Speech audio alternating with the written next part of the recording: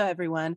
I'm Jinx Monsoon, and welcome to a brand new episode of Hi Jinx with me, Jinx Monsoon. Today, my guest is Arden Marine, a very funny and very talented comedian, author, and actor who you will recognize from basically every television show ever. For me, my introduction occurred when she was on Mad TV, which you already know is one of my favorite shows. So we're going to talk about her experiences on Mad TV and what it's like traversing the world of stand-up comedy as a lady. Spoiler alert, it ain't easy, folks. All of that and more today on Hi Jinx. Forever Dog.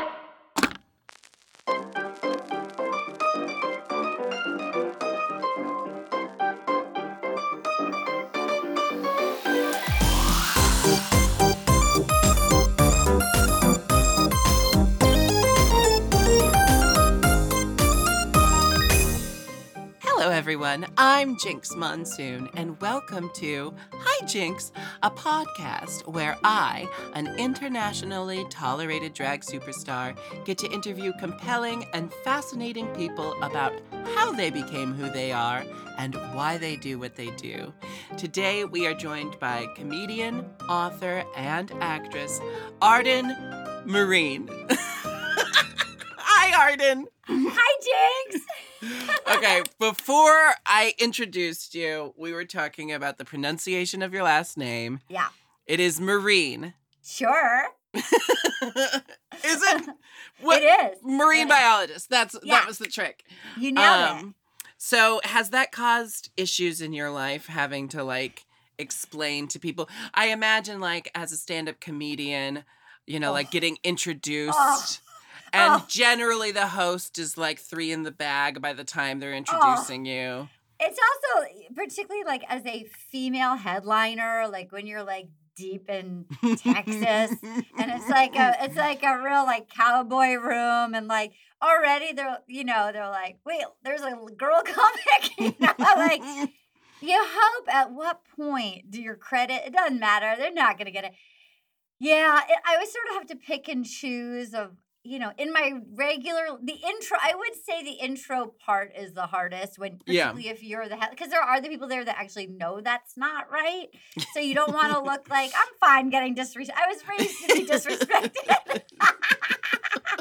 Brought up with no backbone. But in real life, you can't spell your name Myrin and have it be pronounced Marine and really care that much. You want to be unhappy if you actually care that. I don't care that much. What if your stage name was just your government name, but spelt phonetically? Early on, I had a manager who told me to do that. By the way, he was probably right. But he was such a dick that I was like, absolutely not. Fuck you! Thank you. You're fired. Oh, wait, I needed you. Yeah, so he was probably accurate. Honestly. Because it actually it sounds nicer the way it's pronounced. The way it looks isn't great. Unless you're Helen Mirren, that's exciting. But hers looks more attractive. I should have listened to that horrible man. I should have listened to that horrible man. That's my second book. It's called I Should Have Listened to That Horrible Man. The first book is I Shouldn't Have Listened to That Horrible Man. And then the follow-up is, you know what? I should have listened to that horrible man. And they come out 2 months apart. It's you know what? I'm backing it up. I should have listened to you. They're threatened. There's 4 lawsuits coming my way. The second it got published, I had second thoughts. So. And every man thought they were that horrible man. And they were right. Arden, I don't know if you know this, but pretty much every drag queen I've ever known, and I don't want to generalize, but drag queens in general. Sure. Are huge fans of Mad TV.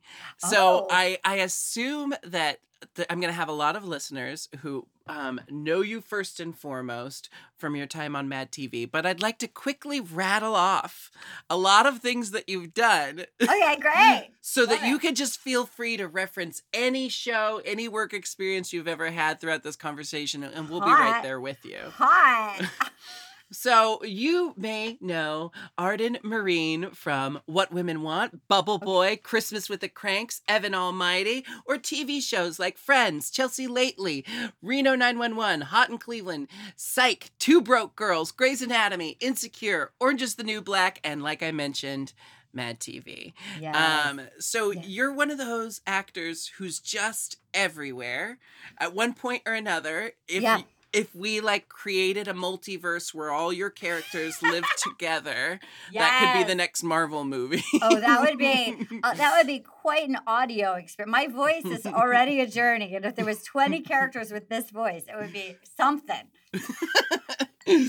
What was the first project that kind of like broke you in to this colorful and illustrious career that I just rattled off? Thank you so much for axing, Jinx. I'm hammered. I would say my big break was I booked a sitcom. I became a regular on a sitcom when I was 22. It was an NBC show called Working that ran for 2 With years. Fred Savage? With boy wonder Fred Savage of the Wonder Years. And that moved me from New York to LA. So that was my very first job ever. And yeah, it was weird because I grew up watching Wonder Years and and I grew up in a farm town, with like a general store. And it was very weird to then move into my television and be talking to Kevin Arnold. You know what I mean? Like, that's Kevin Arnold. And I remember Dana Gould, who's a Simpsons writer and a stand-up comic, he was one of the regulars on the show. And I remember Fred was actually really funny, and he would tease Fred. And like, if Fred forgot a line, Dana would be like, "What's wrong? Do you need Daniel Stern to say your lines to you?" Because he always did the voiceovers on Wonder Year. So it was really fun. It was like a dream first job. We did 40 episodes, and that's what moved me out here. And are you happy living in LA isn't that like the thing New Yorkers and LA people have to like fight over? What's the true mecca of our country? Oh, I will be New York born and bred till I die. Where do you live? What part of the world are you in? I live in Portland. I was born and raised in Portland. I recently moved back, and then I also studied and lived in Seattle for a long time. And it's like a much smaller scale version of the New York LA. Yeah. I did a movie in Seattle this summer. It was really fun. Yeah, it was a nice community up there. It was very cool. It took me a minute I had to figure out how to live in LA. I grew up in New England. I lived in New York. I started doing comedy in Chicago, and then I did stand up in New York and worked at Conan and stuff. And I was a natural ginger child, and so living in LA where it's like 120 degrees a lot of the year, it took me a minute to figure out it's not my natural habitat. It's so hot. Like it's like 88 degrees today, and it's February. That's too much. It is February, isn't it? Yeah. I learned a trick from RuPaul, which by the way, listeners, Arden was a guest judge on season 3 of RuPaul's Drag Race for the stand-up comedy challenge. The stand-up, it was the Raja season. It was an iconic lip sync for your life. It was Delta Works. She got cut, and she did the final split. She jumped up and did the final split, landing on her business, hard. But I knew, and again, because my friend worked on the show, Bruce, shout out Bruce McCoy, and I wouldn't let him, I didn't know, I was such a fan of the show, I wouldn't let him tell me anything going in. So, but it was clear to me that Raja was that she's going to win.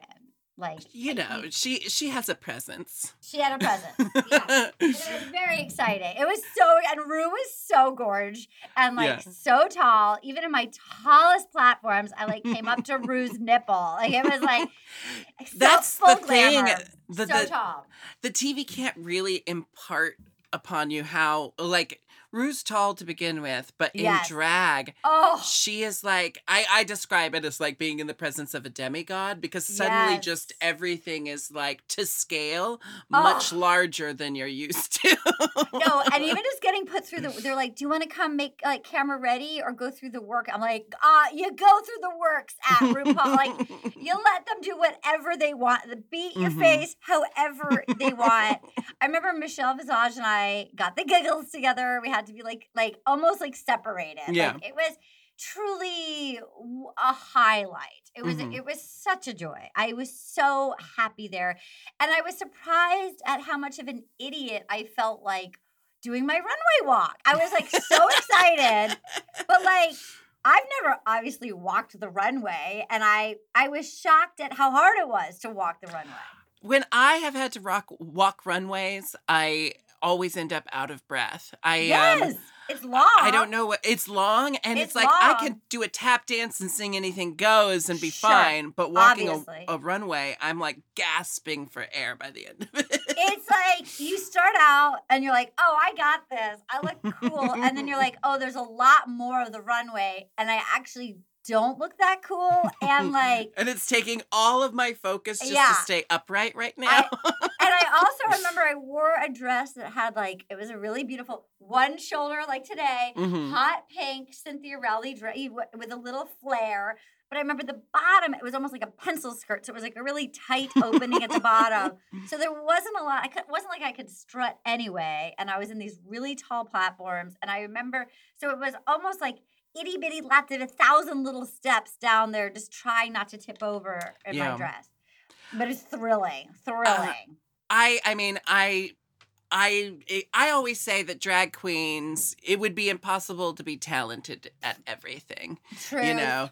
True. So, generally, like, I'm happy with the talents I was given, and I don't worry too much about the runway because it's a very small portion of my life. Thank you. But it's a good party trick to have in your back pocket. What do you think your number one gift that you were like, what would you say that it just comes the easiest to? That is just like, that might be hard for somebody else on earth. I know the answer, but it's not a humble, interview answer. But I think it's comedy, and I feel nervous saying that to a comedian. No, because then it's I'm not judgmental. No, but that's true. I mean, talking to you, that's clear. Like, you're either, it's funny, I'm sure you've had this. Like, I've had people like interviewers be like, how do you become funny? It's like, you're either born funny or you're not. You probably have a bad parent. You probably had some strife. Oh my God. I have. Yeah. You're blowing my mind right now because that was one of the biggest notes that a teacher gave me in college was, you know why Jarek, that's my government name, but you know why Jarek is so funny?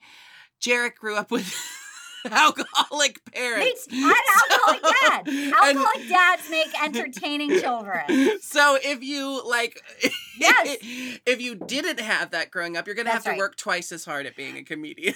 Can I just say, and I just had this conversation, I'm single for the first time in my adult life, and I've been going on dates, and I think I frightened a date because I said to him, and I think if you didn't grow up with an alcoholic parent, I'm not saying I wouldn't wish it on anyone. It's not good. It's really not a ride that you really want to sign up for as a little person. It's not as a little person when you don't know, because you don't have any control over your space. That being said, I would say we were talking about how a lot of dads, I don't know what parent yours was, but in general, dads of my generation is slightly younger. There's a lot of bad dads. Now I feel like the dads and the parents are much more like attentive and somewhat kind. And my concern is they're going to raise healthy but not funny children. Here's my question. Are they going to be funny? I'm sure they're going to be talented. Hopefully they're going to solve our lives.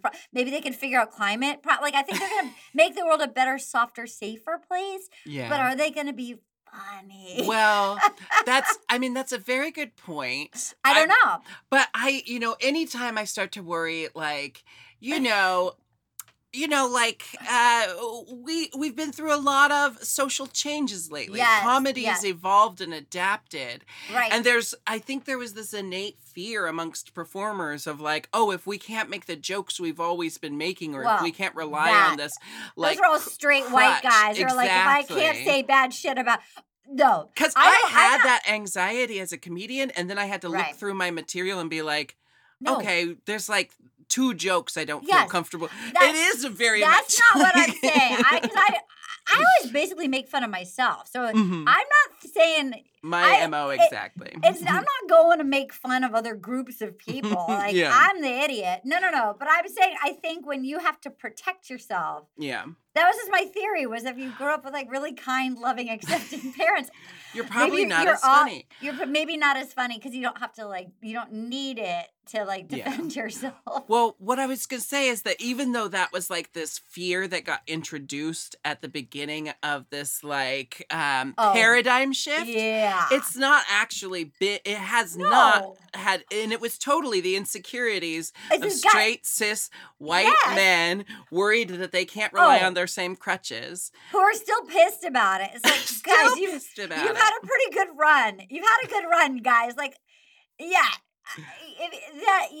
If you can't be funny without putting down groups of people, like it's, in some ways, I remember, starting to tour as a headliner, and still, half of the ticket buyers.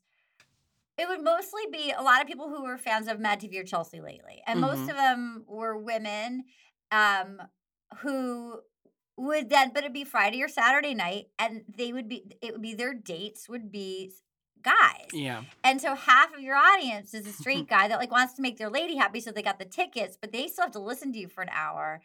And it's interesting. I can't even imagine what it would be. I mean, maybe it's changing now, but how much of my routine I had to figure out what to wear that was cute enough that they would watch, but not so cute that their dates would be threatened. I had it's all trying to figure out topics that were interesting to me that a guy could listen to. It was I can't imagine just being a straight cis white male being able to talk about whatever you want And most of the no audience, matter. Yeah. because even if they're not also Yeah. a straight white male, Yeah. the straight just white male accept. experience is Yeah. so pushed upon us Dominant. that Yeah. we all know what's going on. We know that archetype Yeah. and that trope. And I remember asking, it was just having to pay my bills, but saying to my agent, I would much rather do I envy the people that can do theaters. I remember just asking are there can I go to is there a gay circuit that I can go on? These straight guys, it's just we don't have the same interests, so it's interesting. I can't imagine the freedom of building your set if I could talk about what I really want to talk about. Yeah, and I think it's changing. I think it's changing, hopefully. But comedy clubs are so. Oh yeah, that will probably be the last bastion. I am probably. I'm not very familiar with comedy clubs. I've rarely tough. gone to the traditional comedy club where new comedians are cutting their teeth. Right. But just the different gigs that a drag queen does, Yes. we range from really niche audiences who will know every reference we get, Right. or kind of broader queer audiences. But you put me in front of a straight audience and I have no idea necessarily what we're going to have access to. So I generally just go for, I'm going to just shock their hair white with stories of my crazy gay life, Right.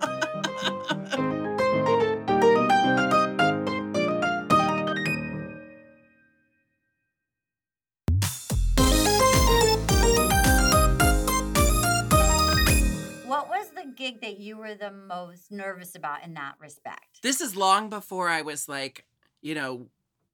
paying the bills with performing. But Right, the right. most nervous I've ever been was when I was going to sing at a mega church on Wow. Easter. Okay. And it was such a foreign experience to me. I was so Yeah. afraid that everyone was just gonna like Yeah. sacrifice me to their, I Yeah. guess not pagan gods, but No, burn me yeah. as a witch. I thought I was gonna Yeah. be burned as a Sure, witch. sure. Yeah. I mean, by the way, I think that's a valid fear. Yeah. And how did it go? It went really well. People were very appreciative afterward. Yeah.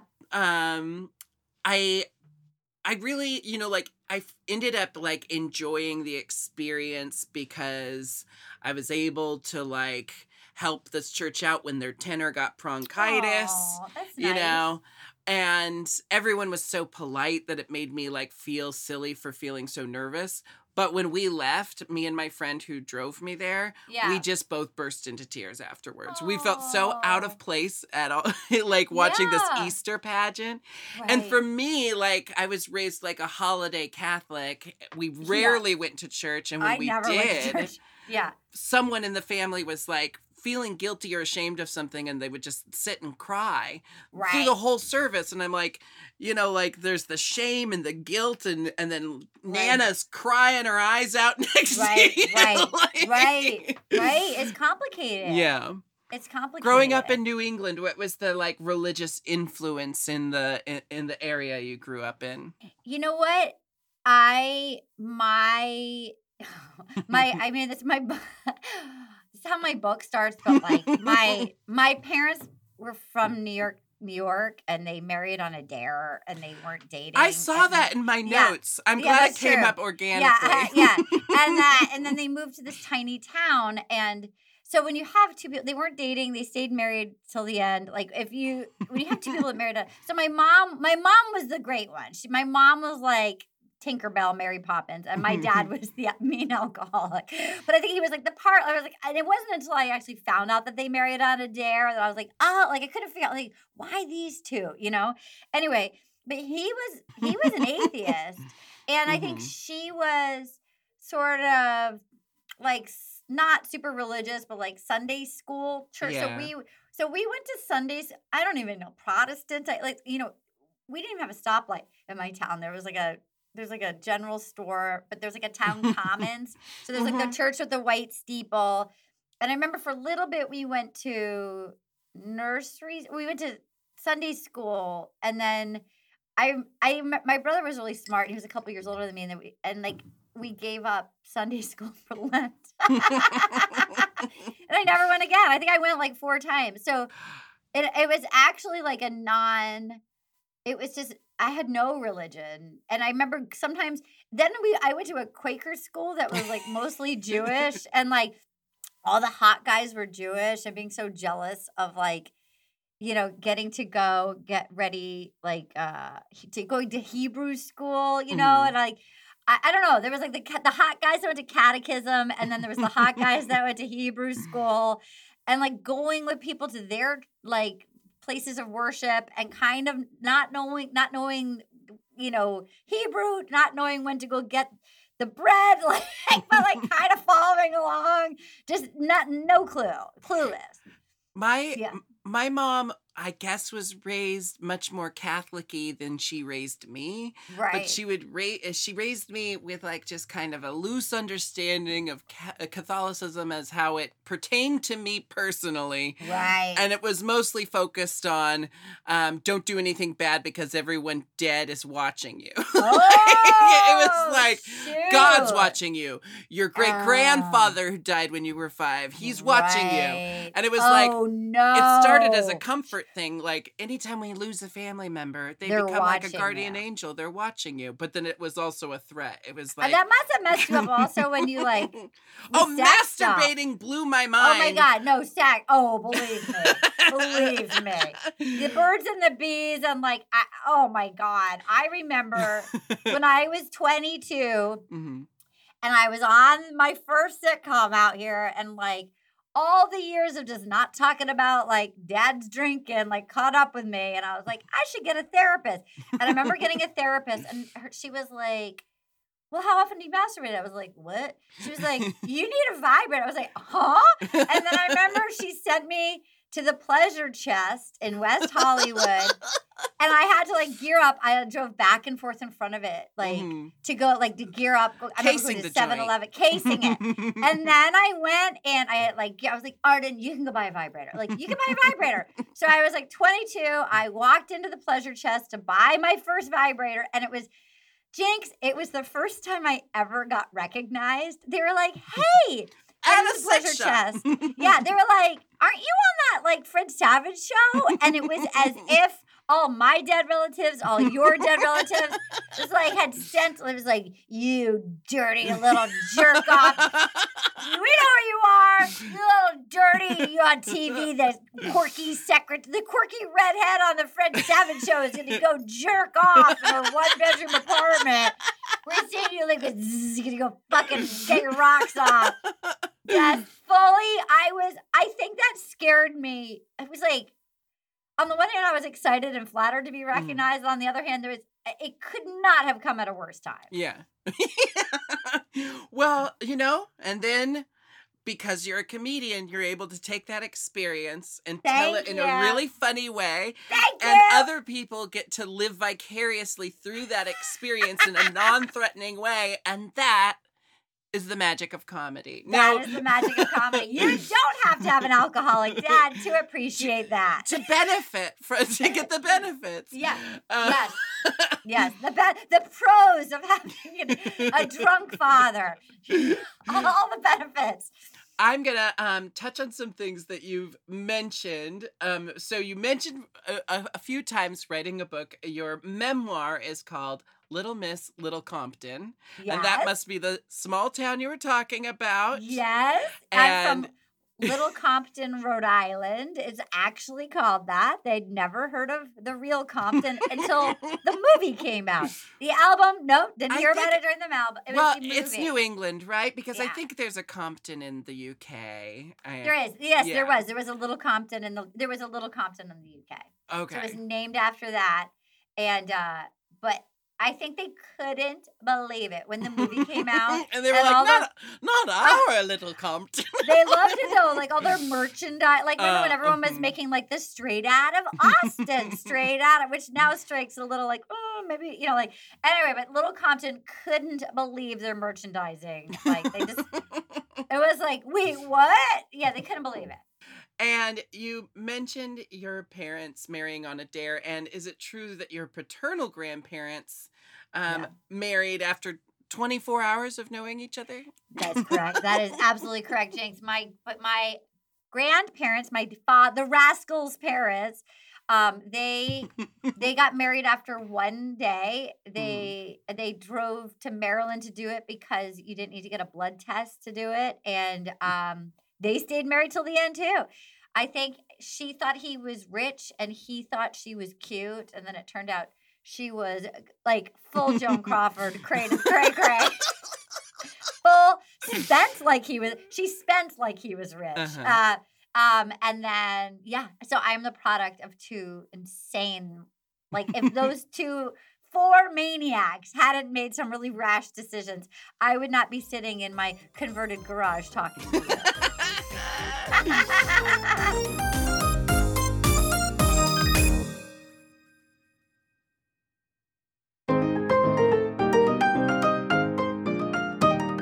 You also mentioned, and I'd like to talk to you about it a little bit, because, the way I get stand-up is through TV specials. Yeah. And YouTube, of course. I am not someone who frequents comedy clubs, but I have enough friends who are, bona fide stand-up comedians that I get some sense of how crazy that world is. And they're starting to make shows that seem to be like somewhat like behind the scenes representations of like a Feel Good. Did you see Feel Good with No, what's that? Oh, it's a British show. I'll write that down, honey. It's very good, and it tackles a lot of subjects at once. It's very funny, but it's also very dark. Lisa Kudrow's in it. Oh, and that sounds good. Mae Martin. So you get like representation of the non-binary experience, the addict experience, and the comedian experience. So anyway, that was all to set up that it's a crazy toxic world. And I have Yep. this quote of someone announcing you with a disgusting intro. Oh, yeah. And my Yeah. producer pulled this quote, and I'm giving everyone a full fair warning. It's very disgusting. But do Yeah. you mind if I read it so I can hear No, your please. thoughts on this Please. introduction? Yeah. Our next comic is female. Yep, she's a girl comic. She's got titties. That's right, guys. Just picture taking out your wet dicks and sliding them back and forth between those big old titties. Please welcome. And then he got my name wrong. And then he got your name wrong. I believe first and last. By the way, that was also 8 months after Louis C.K. That was not before. That was after. Oh, wow. That was when people were starting. That was after all the cancellations had Mhm. started. Mm-hmm. And that was also at a liberal show in Silver Lake. And yeah, that quite honestly, I haven't done a lot of stand-up since then. Oh, wow. I was so angry. I know it sounds crazy, and I know that's letting them win, but like, Oh, no. Be furious. but I mean, not doing stand up is kind of letting them win. That like, it sounds crazy, but I felt like I kind of wish that I could just push through, but it was like, I just thought I actually have gotten healthy enough where I like myself enough Mhm. that it's like, I don't want to be in that environment. Yeah. And there's no HR, you know, it's not like you're at a normal corporate job or where you can go, you can't, there's no HR. Mhm. And that was me with a lot of TV credits, you know, like I can't imagine if I was 23 and starting out like that was, I was a headlining comic and Yeah. and this was just like a local show doing a 10-minute set and the only woman on the lineup. And this is somebody I knew. Wow. And I just thought, you know, and so I wrote an article about it. Mhm.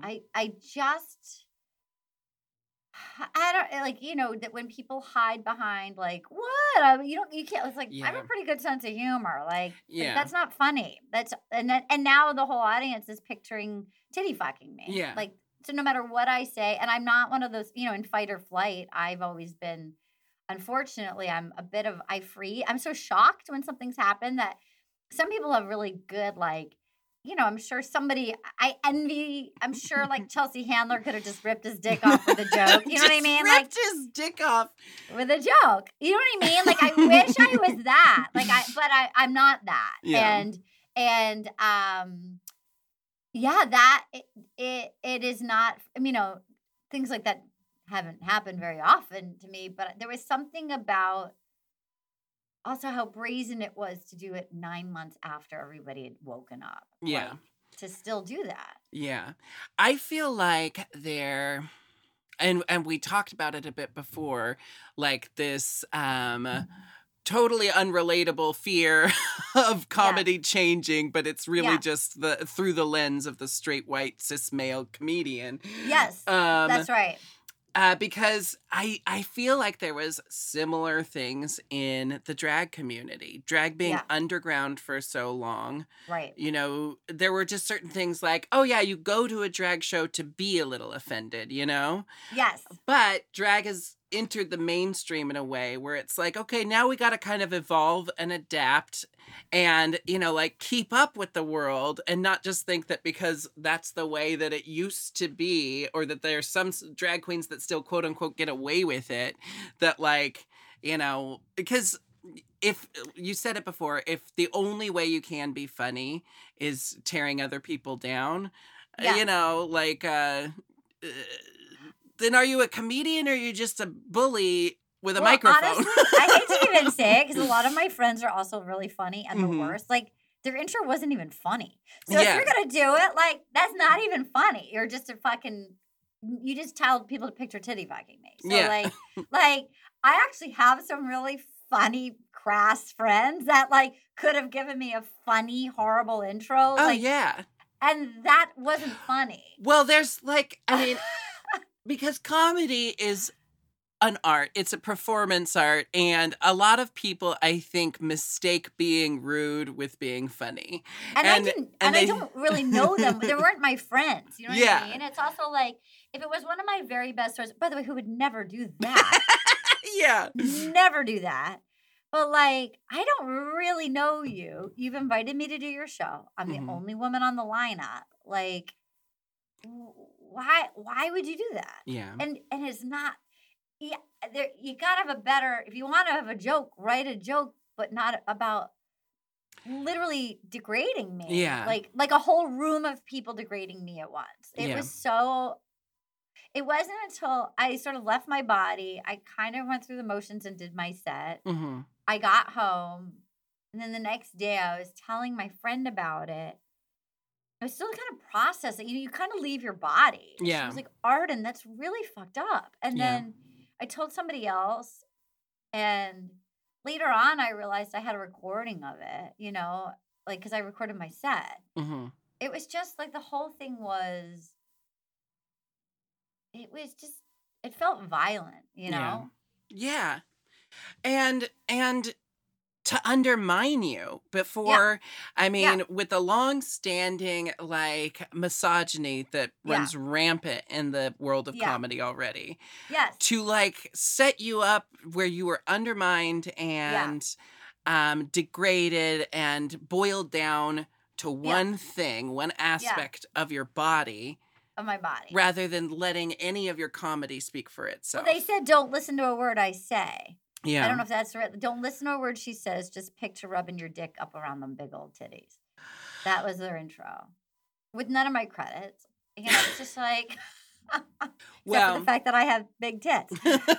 I think that I really think that the future of comedy, and I've been circling this drain the whole time we've been talking about it, but I've never like Say it. I've never like gotten to my final point is Yes, the future of Jinx. comedy is I've said it before, but like the people who create the comedy being in control of every aspect of it. Yes. Like, I think we are starting to see some huge successes with people like they are the writers, the directors, the producers. 100%. There's no outside voice getting in there. There's no being like pushed through the mesh screen of like trying to make it palatable for what you know producers think people want, Right. Like let the agree. people from the people create the entertainment for the people. No, I agree with you, and I think it's changing quite a bit. And Mhm. I think it's also not to be but like it was right after that happened. I lost both of my parents. It was also like I didn't have any skin on my body. I was like, I don't need to then go get judged by drunk people right now. Yeah. So I think maybe now, and then the pandemic happened. So it's like, okay, now I think I might want to like I had so much shit happen that I was like, I think I'm not gonna do that for a little while, but like I can feel that I'm like more I feel good again, and like the world is sort of going back to normal. And I do think so. I just sort of more leaned into as far as like sort of live performances go. I leaned into doing my podcast, doing live shows on my podcast, because then I could go play with my friends and like like that felt safe. That felt fun. The people who are there because they're fans of the podcast, and like I have a bachelor. It's a very silly bachelor podcast, and like so that I think you're right. It's like how do you maybe there's a way to do it. Where you create the whole experience, where you create like it doesn't have to look like what everybody else is doing, but it's still if it's emanating from within you, it's your voice. If you're sort of creating the whole thing, it doesn't have to look exactly like how everybody else does it. Here's what I'm picturing. Excuse me. I'm picturing the Arden Marine Comedy Festival. Oh, the entire lineup Hot. is female and queer Yes. performers. Yes. And then you have one straight male, cis male performer on the cast. And every night you introduce him by saying, just picture his giant swinging dick just slapping. No, you know what the equivalent would be? Picture his tiny dick. His tiny dick would be the equivalent. Picture his tiny dick Yeah. trying to get hard. Yeah, exactly. His But, full-blown half chub trying to come at you. You know, I used to have this rule. I don't do audience participation anymore. Like Oh. I used to do audience participation, and I still will, you know, like I'll have a conversation with audience members, but I used to bring like a straight guy up and sit him in a chair and, you know, like tease him and mess with him and stuff. And I've decided I'll still keep that in future shows if I also get consent from that person every step of the way. Oh, that's nice. Well, it's kind of like, you know, I think there's this incorrect fear that getting consent along the way kills the comedy or Oh. kills the momentum. But I'm Yes. like, then just find a way where it doesn't, you know? I gotta tell you, one of my recurring bits, because I'm so physical when I do tour. Mhm. So I actually have T-shirts that I made that I feel like maybe I need to get rid of these now. But like, so I would always like touch people in the audience, and then it became I improvised once and it got a laugh, so then I like kept it into my Yeah, act. that's right? all But it takes. where I would do is like, may I touch you? So many lawsuits. May I touch you? So many lawsuits. So then like, but I would wait till they said yes, but I would always say, may I touch you? So many lawsuits. So I have like these T-shirts with a giant hand that says, may I touch you? So many lawsuits. But that was like, now that feels a little creepy. Like Well, I might need to context retire is those. everything, you know. Yeah. But listeners to this episode are like, I'm gonna need that, and then I'm gonna have a fun story to tell at parties, you know. Yeah. No, I started doing the same thing. I started asking and like started making a joke about it, but making sure somebody said yes before I touched them. Well, because there's a way to be mindful and conscientious without like, and a lot of people, I think they think the solution is to make fun of it, and I'm like, no, it's not then to say how stupid is it that we have to ask for consent. It's like, let's make it fun, you know, like let's make asking for consent fun. I did used to like pull up straight guys from the audience, and my joke was, oh, come on, one straight man can handle being objectified once. Like, I think you can still do that. I think you can still that's use what I'm that. saying. Context is everything. I think you can still use that even like with the consent. I think that punchline still works. Yeah, you know. What's your closer? What's your big closer song? What's your finale? Oh, it depends on the show, but you know, it's usually a showstopper. One of my favorites. Are you a musical theater fan? Yeah. Yeah. Did you like Drowsy Chaperone? Yeah, I did like Drowsy Chaperone. I don't own the album, so I don't. But I did go see it with Sutton Foster. Yeah. You know that, As We Stumble Along, the big rousing anthem that the Chaperone sings. That's probably one of my favorite songs to end. Well, I'm gonna have to listen to it. I'm gonna Spotify that bad boy. It's basically just saying, like the world's horrible, and so we all make do by just stumbling through it as best we can. And there's not much more to it than that. It's just a really cleverly worded song. I like that. And in my notes, I did see that you are a Broadway musical fan. As a child, you were a fan of Annie. Is that correct? Yes, Annie. Oh, as a redheaded child, excuse me. Yeah, I remember. When did you make the shift to blonde? Was it an LA thing? Did it take you over? My early career, I was little Ginge, and then when Mad TV cast me, they bought a redhead, and I think the producers like some redhead must have broken his heart or something because they basically purchased a blonde. Like they bought me red and made me blonde and threw me in my underwear and were like, and it was interesting because I auditioned with all these sort of quirky, weird Kristen Wiig kind of characters, and then all of a sudden I was like the girl. I was like the blonde. I'd never been. When I was the redhead, I was always like, who would fuck her? You know, like.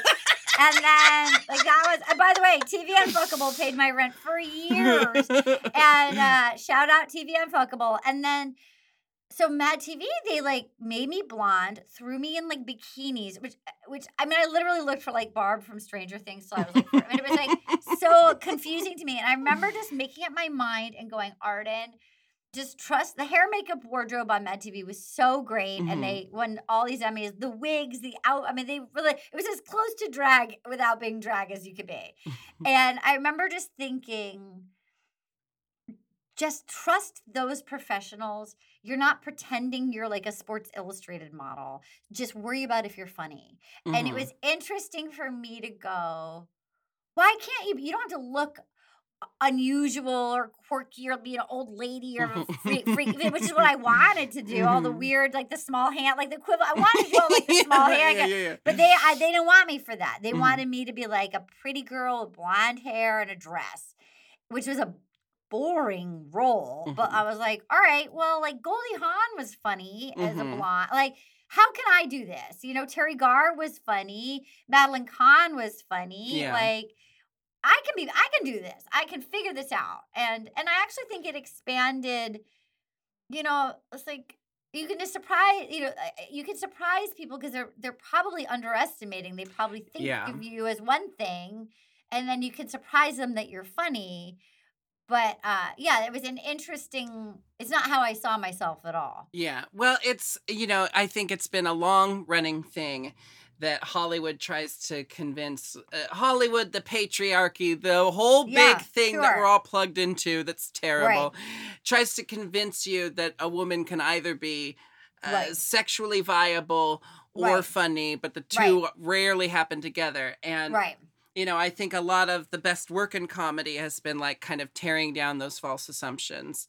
And making funny women sexy and sexy women funny. And also acknowledging that there's a whole range of feminine personalities between the unfuckable goofball and the virginal bombshell. It was really, it was interesting because like a lot of the world that I came up through, you know, doing improv when I was 19 in Chicago, there'd be like one female per team, you know? So you're like girl. You play like girl, you know? And I just remember thinking,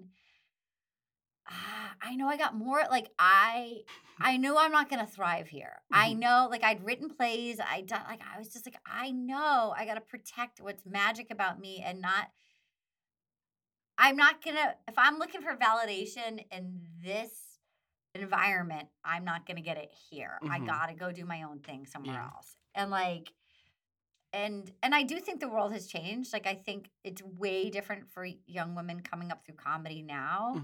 But it was, I mean, I'm glad that I had, you know, my mom always told me to like protect what was sort of magic about me. She told me not to go to theater school. I mean, I was a theater major, but she was like, you know, she's like, they're not going to get what you do. They're going to try to like bland you down. She's like, you have to protect what's unique about you. Like be with the people so you get the skills but just make sure if somebody feels like they want to crush it, just like cross the other side of the street. Don't take that class. Yeah. Yeah. I think, you know, there's a machine to the performance or the performing arts. Well, there's a machine to all artistic realms where you have to decide as an artist how much you're going to like feed yourself through the machine and how much balance you're going to, when art is also your work. It's all about finding the balance between like treating it like a business and treating it like a passion. Well, I would imagine in some ways drag is almost the ultimate thing where you have to go within yourself to just like what's you kind of mine out the special thing and then put it on display. But I think, you know, like drag is just the most extreme version of it. Cause like, you know, RuPaul always says we're all born naked and the rest is drag. and I love implying that like drag, what drag teaches us and what drag gives us and gifts us is not solely accessible to drag queens. You know, like I I love think that. most female performers, because of the system that they're like operating within, that they're like still to this day forced to operate within to some extent, to whatever extent, most females in this industry create a drag persona that they step Yeah. into. And it's not Yeah. like a huge, like, exaggerated shift from who they are otherwise, Right. but you put on your own suit of armor Yeah. just to be a female in this industry. And that's me as a trans femme, non-binary drag queen making an observation, not having actually had the female experience. No, I love it. I want to give you a giant consenting hug. Well, do you have, okay, I have my compulsory questions that I have to ask you before I let you go, but I want to first Okay. thank you for your candor in this conversation. Oh, it's been great. I love Thank you chatting for with you. cracking me up. Fuck the host who introduced Yeah. you that way forever. Yeah. Arden Marine. No, you did great. Oh my gosh, you did Arden great. Marine Comedy Yeah. Festival 2023. Yes, I love that. I love that. And I want to recommend all the listeners. I was watching this sketch before bed last night in preparation for today, but it's the sketch Coffee Twins. Oh yeah, Coffee Twins is good. Katie Dippold, who wrote The Heat, wrote that, and she also did the female Ghostbusters, and that was one of my favorite sketches. Coffee Oh my Twins. It made I had to like. It's yeah. I wanted to know exactly what is so funny to me about that sketch, and I realized it's funny people portraying non-funny people. That's always a recipe for. And for also comedy. and also when the heightening of how long it goes on. Yeah. The length Timings, of it, everything. the heightening of how long it goes on, and then the button at the end. The button at the end, and you got Bobby Lee in there, who's so who's good. on and just like that. And when Yeah. my housemate and I were watching that Bobby's sketch, on Just Like yeah, That. Wait, what? you didn't What are know. you How am I breaking this to you? I gotta tell you, they lost me after like, what podcast?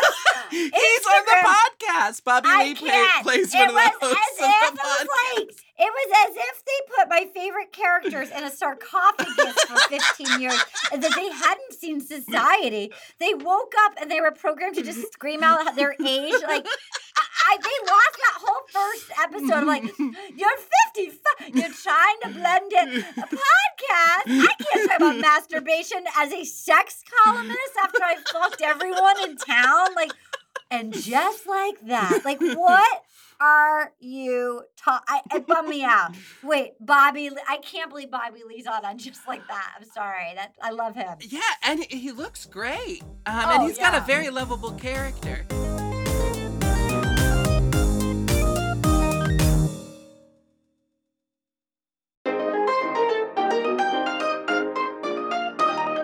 Well, anyway, I have my compulsory questions. I just wanted to thank you so much for being such a lovely guest. And on your way out, please let me know, who is your celebrity crush?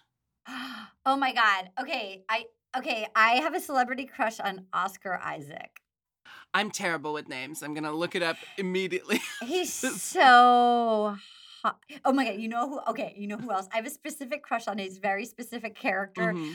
In a movie nobody saw. It was terrible, but you would love it. It's very campy.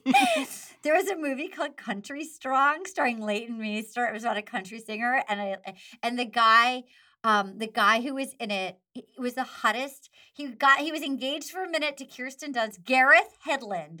I think his career tanked after that. He's the hottest guy. And it's like a fun, terrible country western, like drunk fuck fest. You should watch it. You've never seen a hotter guy than Garrett Hedlund. I have Country watched some Strong. pretty stupid things for hot guys. It's fun. It's so fun. It's a blast. It's terrible. I'm gonna say my celebrity crush today is your colleague, Jake Gyllenhaal. Oh, But oh, I was more into Jake Gyllenhaal in like Bubble Boy and Donnie Darko than now he's like muscly and bearded no. and he's a daddy. And I was more into Twinkie Jake Gyllenhaal. I played his girlfriend in like a teen movie. So I was actually like full Twinkie Jake Gyllenhaal. I think he was at Columbia at the time. I played his girlfriend. I played his Who Would Want to Fuck Her Girlfriend. It was in my redhead face. It was me, Jake Gyllenhaal, Selma Blair, and Jared Leto in this terrible movie called Highway. And I was the like, your girlfriend. I gave like a terrible blowjob to Jake Gyllenhaal. He was so, Twink Jake Gyllenhaal, can I just tell you, was so hot. You're absolutely right. I also had a crush on Twink Jake Gyllenhaal in person. Jake Gyllenhaal. In person. He was the first person I ever saw wear Uggs. A man busted out those Uggs. That's a guy who's Francis Ford Coppola is their like godfather. You're coming out hot at the age of 18. It's like the first dude with Uggs. And now enjoys his daddy phase, which Is he actually a daddy or is he just full zaddy daddy? I don't know. Because when he stopped being a twink, I checked out. Yeah, you're like, I'm not interested. No, I'm full there for Twink. He was so fucking cute. Are you spiritual? We've kind of talked about this. I feel that I am now, way more than I was raised. I sort of believe in sort of a guiding force. Yes. Yeah. I listen to I have to get quiet and listen for like little inner whisper guides and for like next indicated action. And I do believe creativity is a large part of that. Like I feel like a lot of the little whispers of like my creative ideas, the muses. I think are from the muses whispering to you. I believe in the muses. Melpomene and Melpomene and I like that. Yeah. Yes, I believe in sort of like the Tinkerbell Muse situation. Yeah. Good orderly direction. And my final question for you is, what is your go-to karaoke song? Oh, thank you for asking. Since You've Been Gone by Kelly Clarkson. Okay. I can't. It's not an easy one to do. Not an easy one. That's a big drag hit, too. Well, she won American Idol for a reason. You know what I mean? It's not an easy. Those high notes at the end, I really sell it, though. I have to say it's generally a crowd pleaser. Yeah. There's a lot of spoken words sometimes when I hit some of it. But that would be my number one. And then number two is Don't Stop Believin'. Okay. These are classic. These are great karaoke songs too, because those are the community building karaoke songs that everyone joins in. If the evening's not going, it's a one that somebody has to take the hit. Yeah. Yeah. Well, thank you so much for being my guest today. Listeners, Jinx, what a joy. Check out Arden Myrin's book, Little Miss Little Compton. Go watch Coffee Twins on YouTube. Go look up that sketch and laugh your ass off. And thank you all so much for I have a brand new podcast. Oh my God, plug away. Oh, well, I have two podcasts. I have one where I break down fun episodes of The Bachelor with comedians. It's called Will You Accept This Rose? It's on iHeart. But I have a podcast that just launched on iHeart this Thursday. It's me and Julianne Robinson. She directed Bridgerton. She's and was one of the executive producers. And we interview women we admire. Our first guest was Joan Jett and Lady Danbury. We have Retta coming up. We have Lauren Lapkus coming up. We have Nicole Byer coming up. We have Jen Kirkman. It's a really fun podcast. Kate Walsh. And that's called Lady of the Road. Lady of the Road. And the other one was, can I hand you this?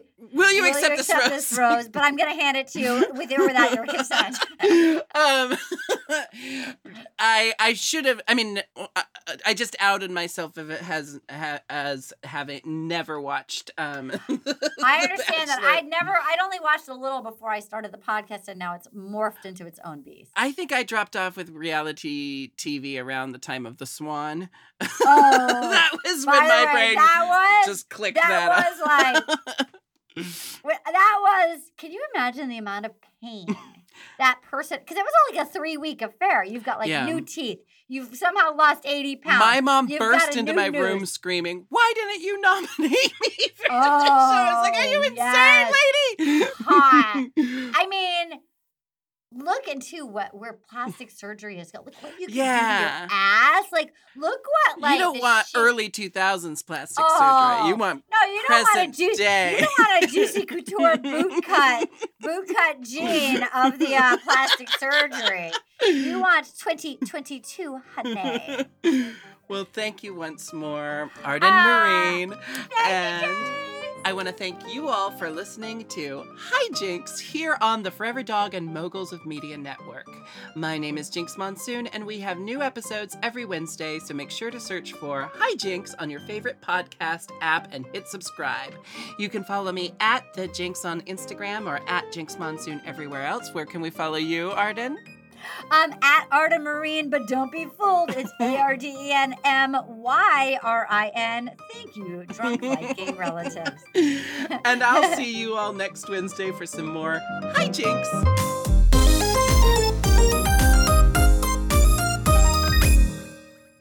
Forever Dog. To listen to Hijinks ad-free and one day early, sign up for Forever Dog Plus at foreverdogpodcasts.com/plus.